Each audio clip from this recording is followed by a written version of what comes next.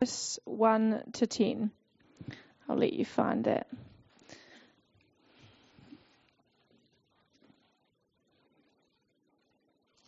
It's after Obadiah, just so you know.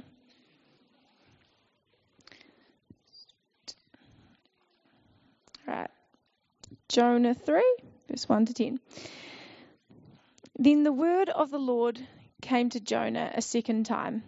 Go to the great city of Nineveh and proclaim to it the message I give you. Jonah obeyed the word of the Lord and went to Nineveh.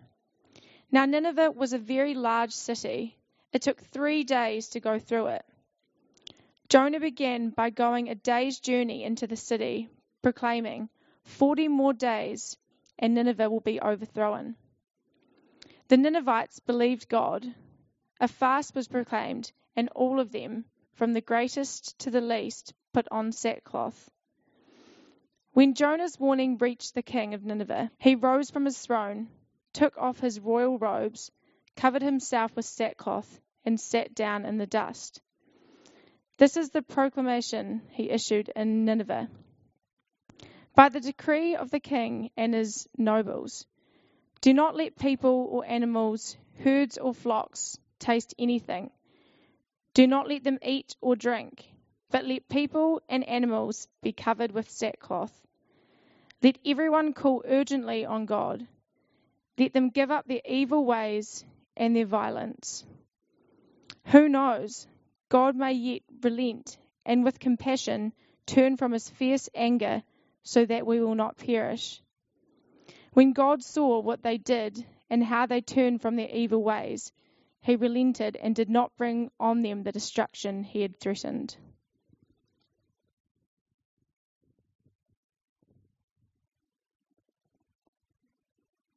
Thanks, Lydia.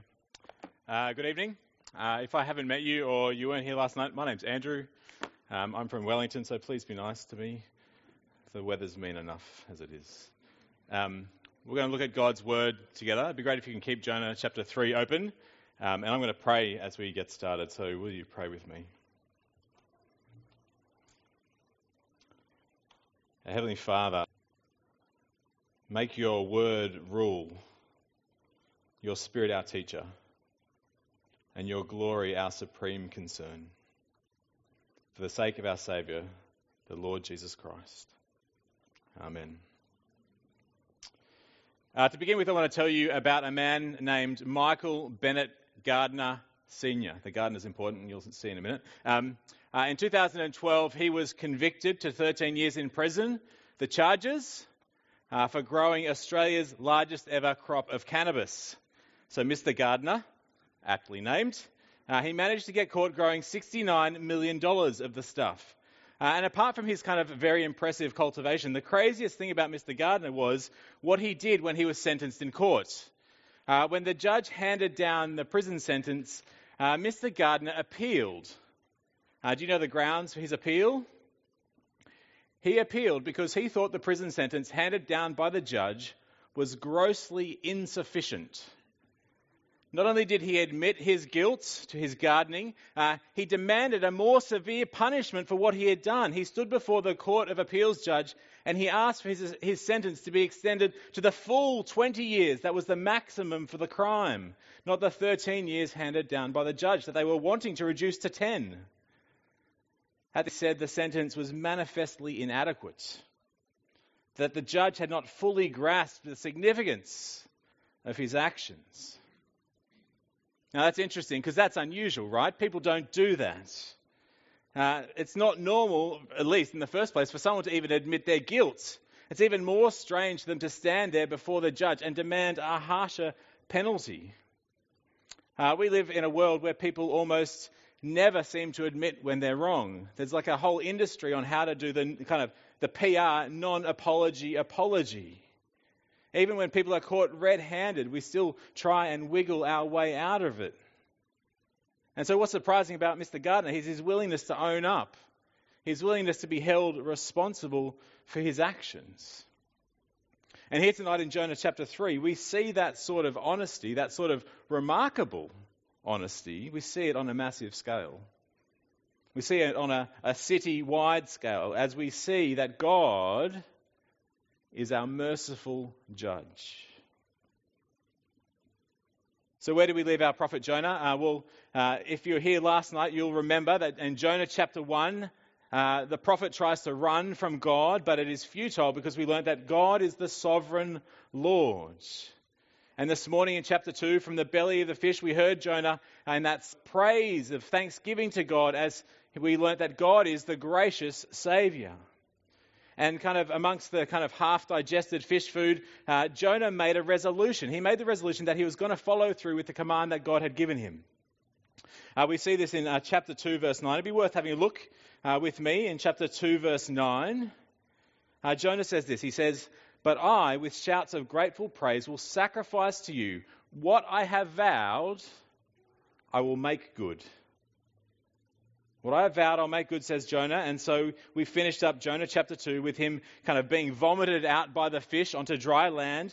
And as Jonah kind of stands up on the beach and he's wondering what he's going to do about the smell, the word of the Lord comes to him a second time. It's like Groundhog Day. It's almost exactly the same as the beginning of chapter 1. It's a new start for Jonah. It's a new beginning. Have a look at chapter 3, verse 1. Chapter 3, verse 1. The word of the Lord came to Jonah a second time.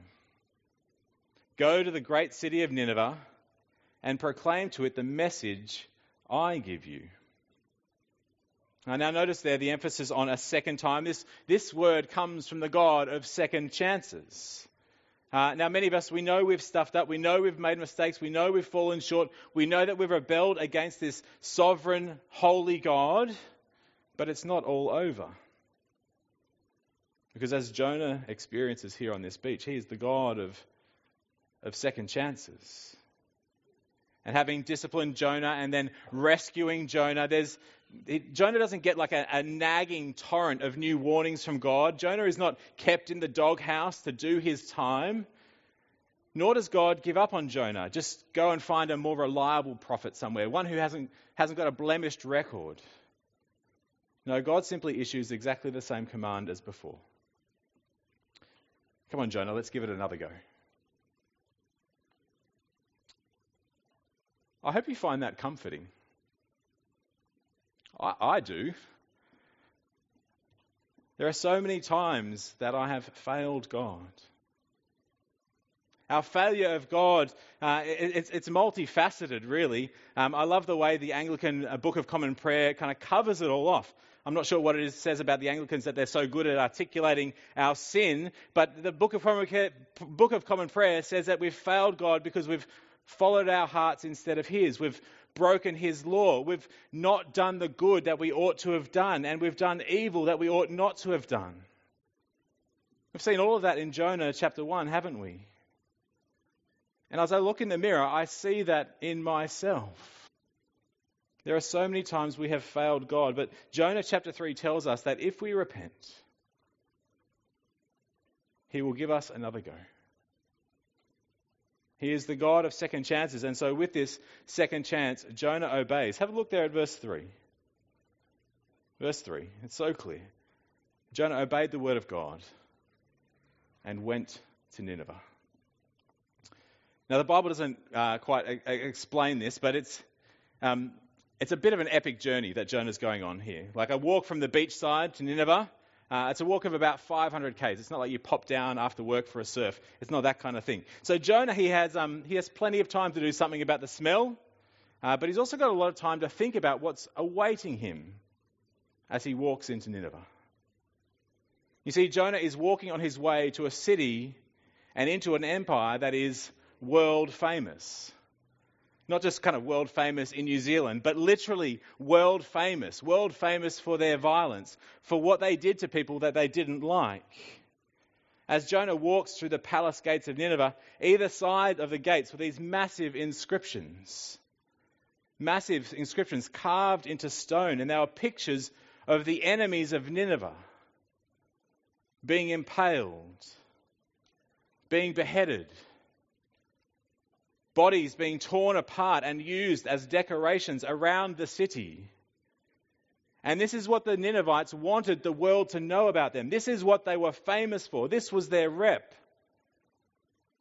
Now, if you fly into Wellington, The first thing is you're thankful to be alive. True story. That was maybe not my plane, but I've definitely been on one like that. The second thing you realise after you're thankful to be alive is you see this sign, the Wellywood sign, as we call it. And as you enter my city, it tells you something about the place, doesn't it? There are two things that are really clear about this sign that it tells you about the city of Wellington. We make movies, and it's a little bit windy. You fly into Nineveh, you're greeted with beheading and impaling. And it's saying to all of those who want to venture into the city, don't mess with Nineveh, or this is what we will do to you. Remember in chapter 1, their wickedness was so bad, it had come up to God. It's as though God could no longer leave it unpunished. And so Jonah is trudging his way to Nineveh. He's putting his life on the line to deliver God's message. And as Jonah approaches Nineveh, we're told it's not just a violent city, but it is a significant city. Now have a look there in verse 3 of chapter 3. Verse 3, Jonah obeyed the word of the Lord and went to Nineveh. Now Nineveh was a very large city. It took 3 days to go through it. Now the 3 days thing, it's not a sign of the size of Nineveh, but more the importance, the significance of the city of Nineveh. Some translations say Nineveh was an exceedingly great city. It was significant. It had gravitas. If you're going to visit Nineveh and you were going to give it the attention that it deserved, it would take you 3 days, is what it's saying. To do it in any less time would be to be disrespectful. You would not be giving the place the significance and the honour that it deserved. Before COVID happened, we would quite regularly have visitors come and stay with us, and they're on Google and they're planning their holiday and they're trying to work out how they can fit as much into the time that they have. And they would always ask, "How long do you need to see Wellington?" And I want to say 40 minutes it takes about to drive from one end to the other. Maybe 2 hours if you took the scenic route and went around the bays. But that's not visiting, right? To do it properly, to go to the Beehive, to go to Papa, to go to Weta, to go up Mount Victoria, to kind of do a cafe crawl of the city, it's going to take you a couple of weeks, I reckon. But for Nineveh, anything less than 3 days, well, that would be not doing it justice. And so Jonah, he rolls up to this dangerous and this important and this significant city, and he begins to preach. And this is the moment we've been waiting for, right? The anticipation is building. After all that has happened so far, what does God's prophet have to say? Have a look there in verse 4. Jonah began by going a day's journey into the city, proclaiming, 40 more days and Nineveh will be overthrown. 40 more days and Nineveh will be overthrown. And he's done. And we're thinking, is that it? Now come on, Jonah, you've had a month to think about this. You've walked from the beach all the way to Nineveh. Surely you could have come up with a slightly more dynamic message than that. Maybe you should have gone to my seminar this afternoon on giving a Bible talk. At least he gets points for keeping it short. Maybe he could have started with a personal story as a way of introduction to get them warmed up, to build some rapport. Hey, Jonah, tell them the story about the boat and the storm and the fish. You'll have them eating hand. They'll be begging to hear for more. Jonah's not short of material to work with. He could have started with his own testimony of repentance, of knowing the God of second chances. Maybe offer it as an example of what is possible when we call on the mercy of God. But no. Jonah just stands and delivers this short message about God's judgment. About God's judgment. Destruction is coming. 40 days away. It's a pretty rough way to go about it. I don't know if you've read that book, How to Win Friends and Influence People. The first principle is If you want to win people over, if you want people to like you, if you want them to listen to what you have to say, the first principle is don't criticize, condemn, or complain. Turning up to Nineveh and declaring the imminent judgment of God, that sounds like criticism, and it certainly sounds like condemnation to me. If Jonah wants to get out of Nineveh alive, surely this is the wrong way to go about it. But that is the message that God gave Jonah, and that is the message that they got. And that is the message that is recorded for us. 8 words in English, 5 words in Hebrew. And remarkably, it brings about one of the greatest revivals we see in the whole Bible. This makes Pentecost look like a picnic. Hundreds of thousands of people. A whole wicked city repents and turns around. But why this message? Why so light on the details? I think it's deliberate. I think it's because God wants us to understand that this extraordinary revival, where this whole city turned from its wickedness and turned back to him, I think God wants us to understand that this happened not because of the eloquence of the speaker, not because it was part of a really engaging worship service, not because Costa was there to answer all of their questions, not just because that Jonah went to my seminar on how to give a Bible talk. I think God wants us to understand that this epic revival happened because the city of Nineveh heard his word. They heard his word. That's what we read here. Look at verse 5. Verse 5, the Ninevites believed God. The Ninevites believed God. It doesn't say that the Ninevites believed Jonah. They believed God. They heard Jonah speak, but they heard God's word. Although it was Jonah's speaking, it was God's voice they were hearing. And they receive Jonah's message. They receive it from God. And they believe that the judgment really is coming. Now, many of us, we're shy to mention the judgment of God that is spoken about in the Bible. It's not how to win friends and influence people.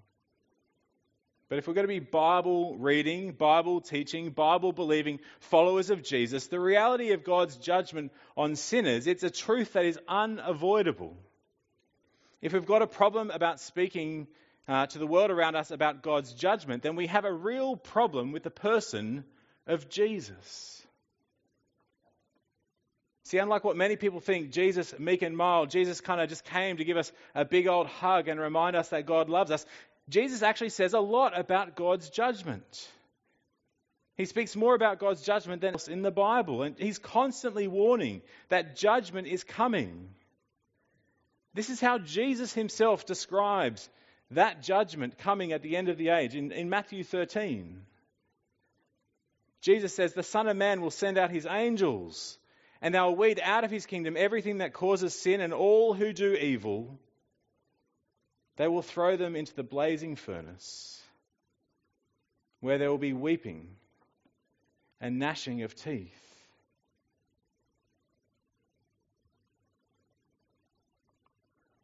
Why did Jesus talk like that? Why did God give such sobering words to his prophet Jonah? Well, it's because he doesn't want any of us to go there. See, we actually have no idea how bad it would be to live outside of God's blessing and his provision. We bask in God's goodness every single day. Whether we follow Jesus or not, we enjoy his goodness, we enjoy his kindness, we enjoy his creation and everything in it.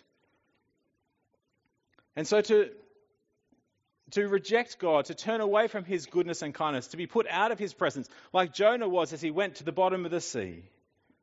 Jesus is saying, you don't understand how bad that would be.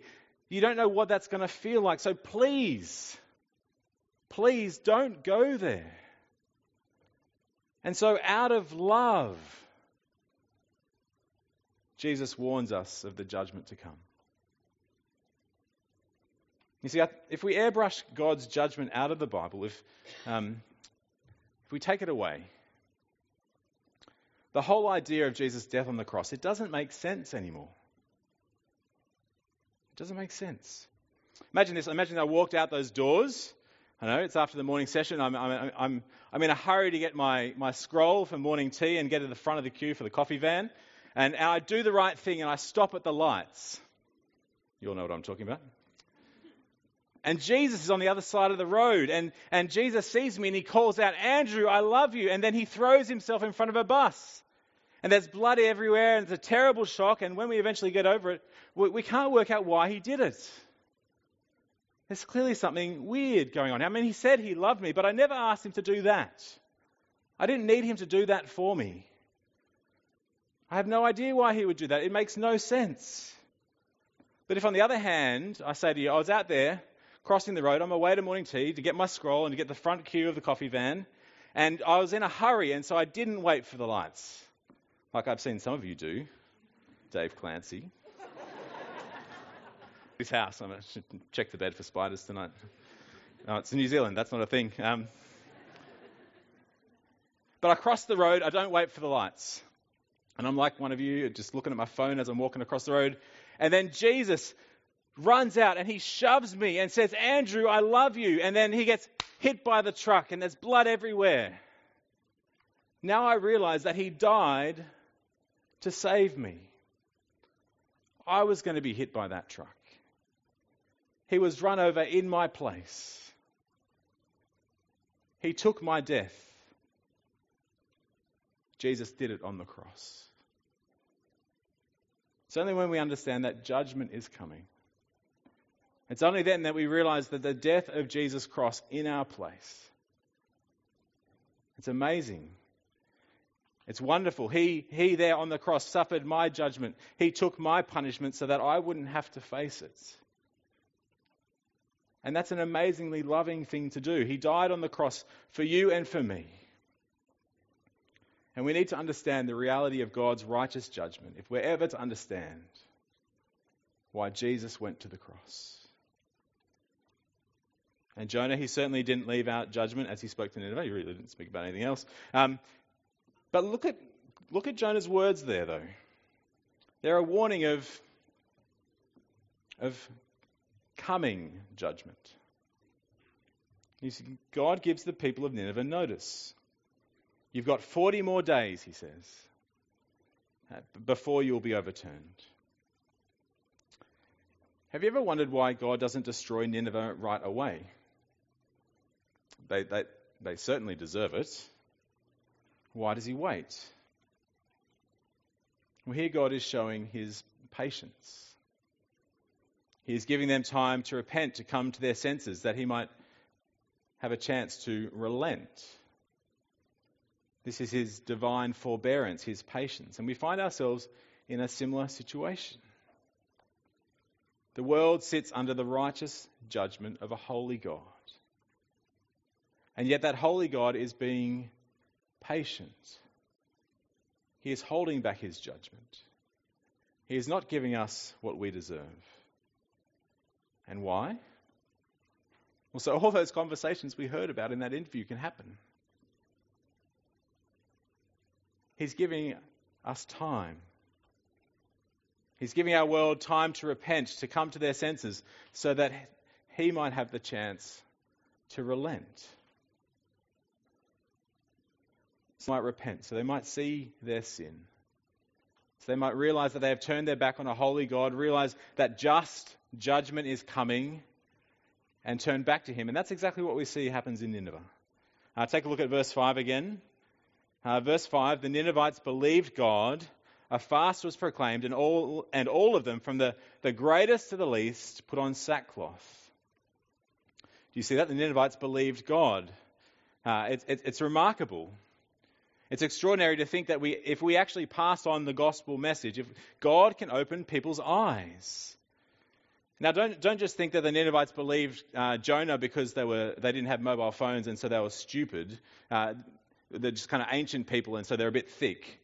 Their brains were the same size as yours and mine. They just wore slightly different clothes. They weren't gullible or unsophisticated. The change happened because God spoke to them through his word. So we shouldn't be frightened. If you don't feel very impressive or very clever, well, God loves to use weak and ordinary people just like us. People who don't get the words right, people who feel all nervous, people who are giving it a go for the first time, people with nothing to gain, except that it is true. The judgment is real, and the Saviour is there. And if God decides to show mercy, he can open the eyes of anyone to see the truth. If he could do it for Nineveh, he could do it for anyone. And so Nineveh, they believe the word of God. The word of God, it even gets the king, and he makes it official. Verse 6, when Jonah's warning reached the king of Nineveh, he rose from his throne, took off his royal robes, covered himself with sackcloth, and sat down in the dust. It's quite a picture. It's quite a picture of humility, isn't it?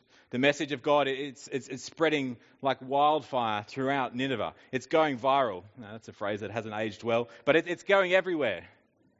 No quarantine or lockdown has kept it out of any room or any place. Jonah's only set a foot into Nineveh. It's only one day of his 3-day journey, and already the message of God's judgment and the message of repentance so that God might relent has rushed on ahead of him. And take a look at what the king orders in verse 7. Verse 7, by the decree of the king and his nobles, do not let people or animals, herds or flocks taste anything. Do not let them eat or drink, but let the people and animals in sackcloth. Let everyone call urgently on God. Let them give up their evil ways and their violence. Who knows, God may yet relent and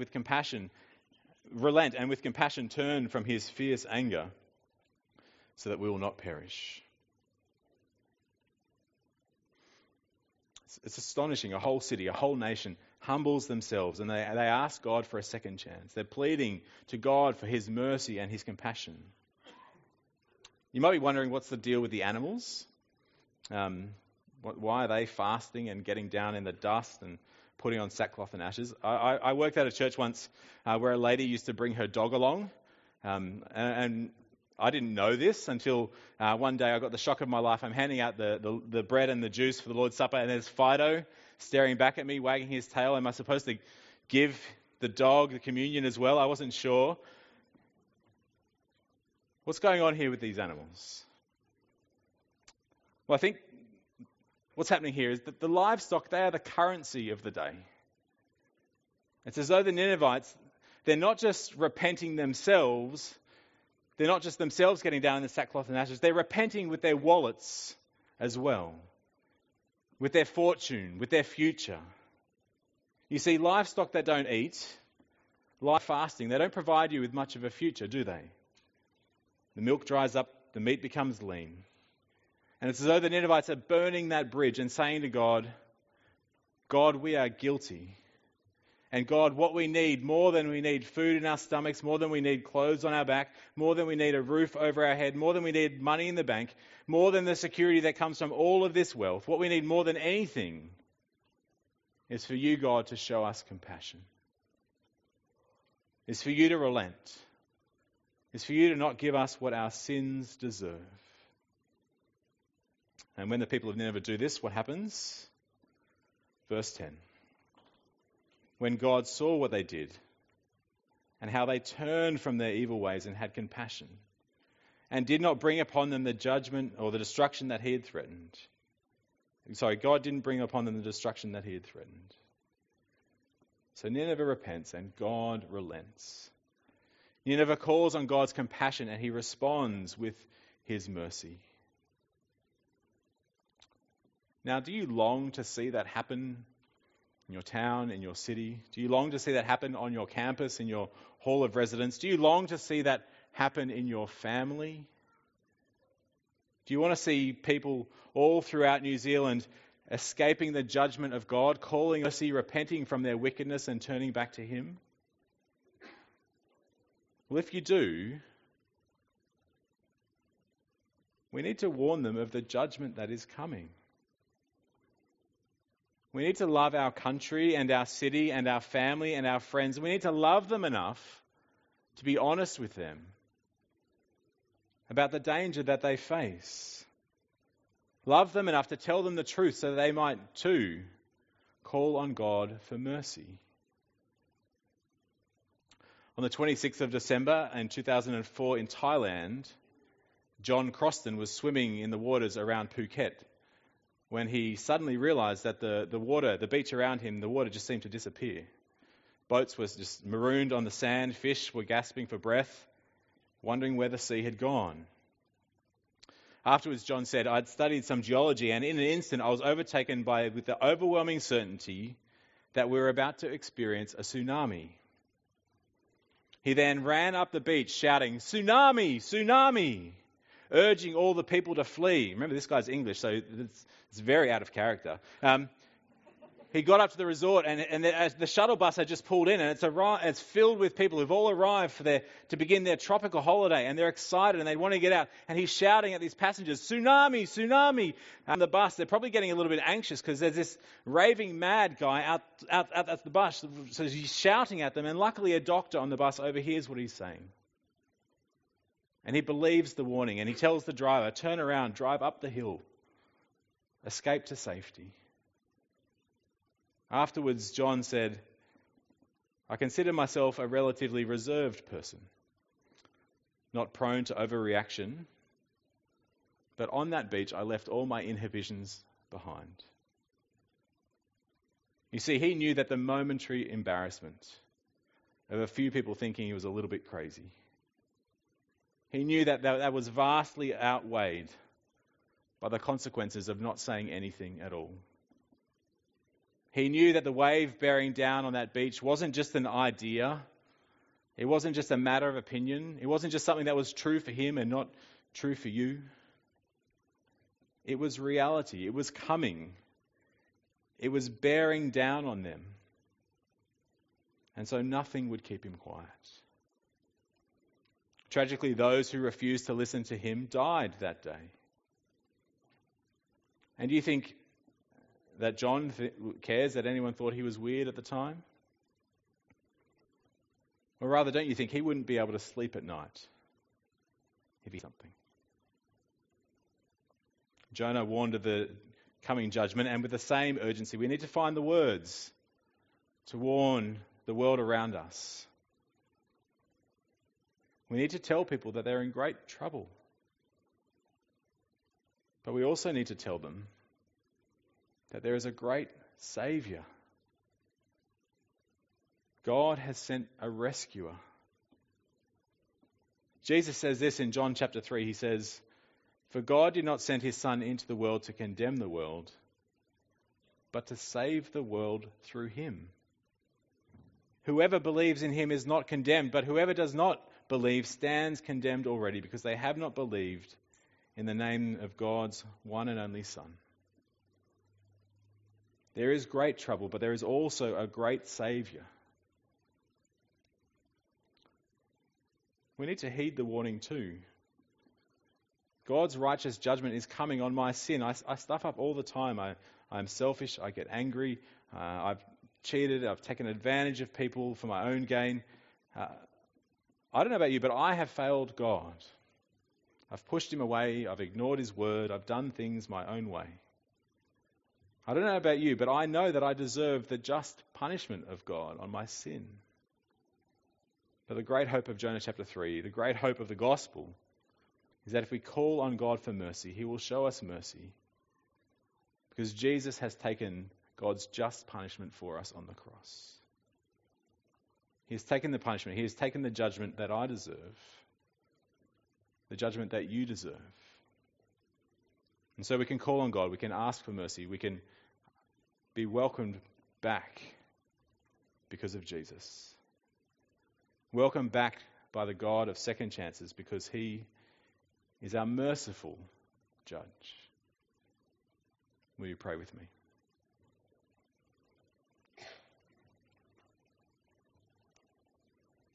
Heavenly Father, we have sung today that our sins are many, but your mercy is more. Our sins are many, that we have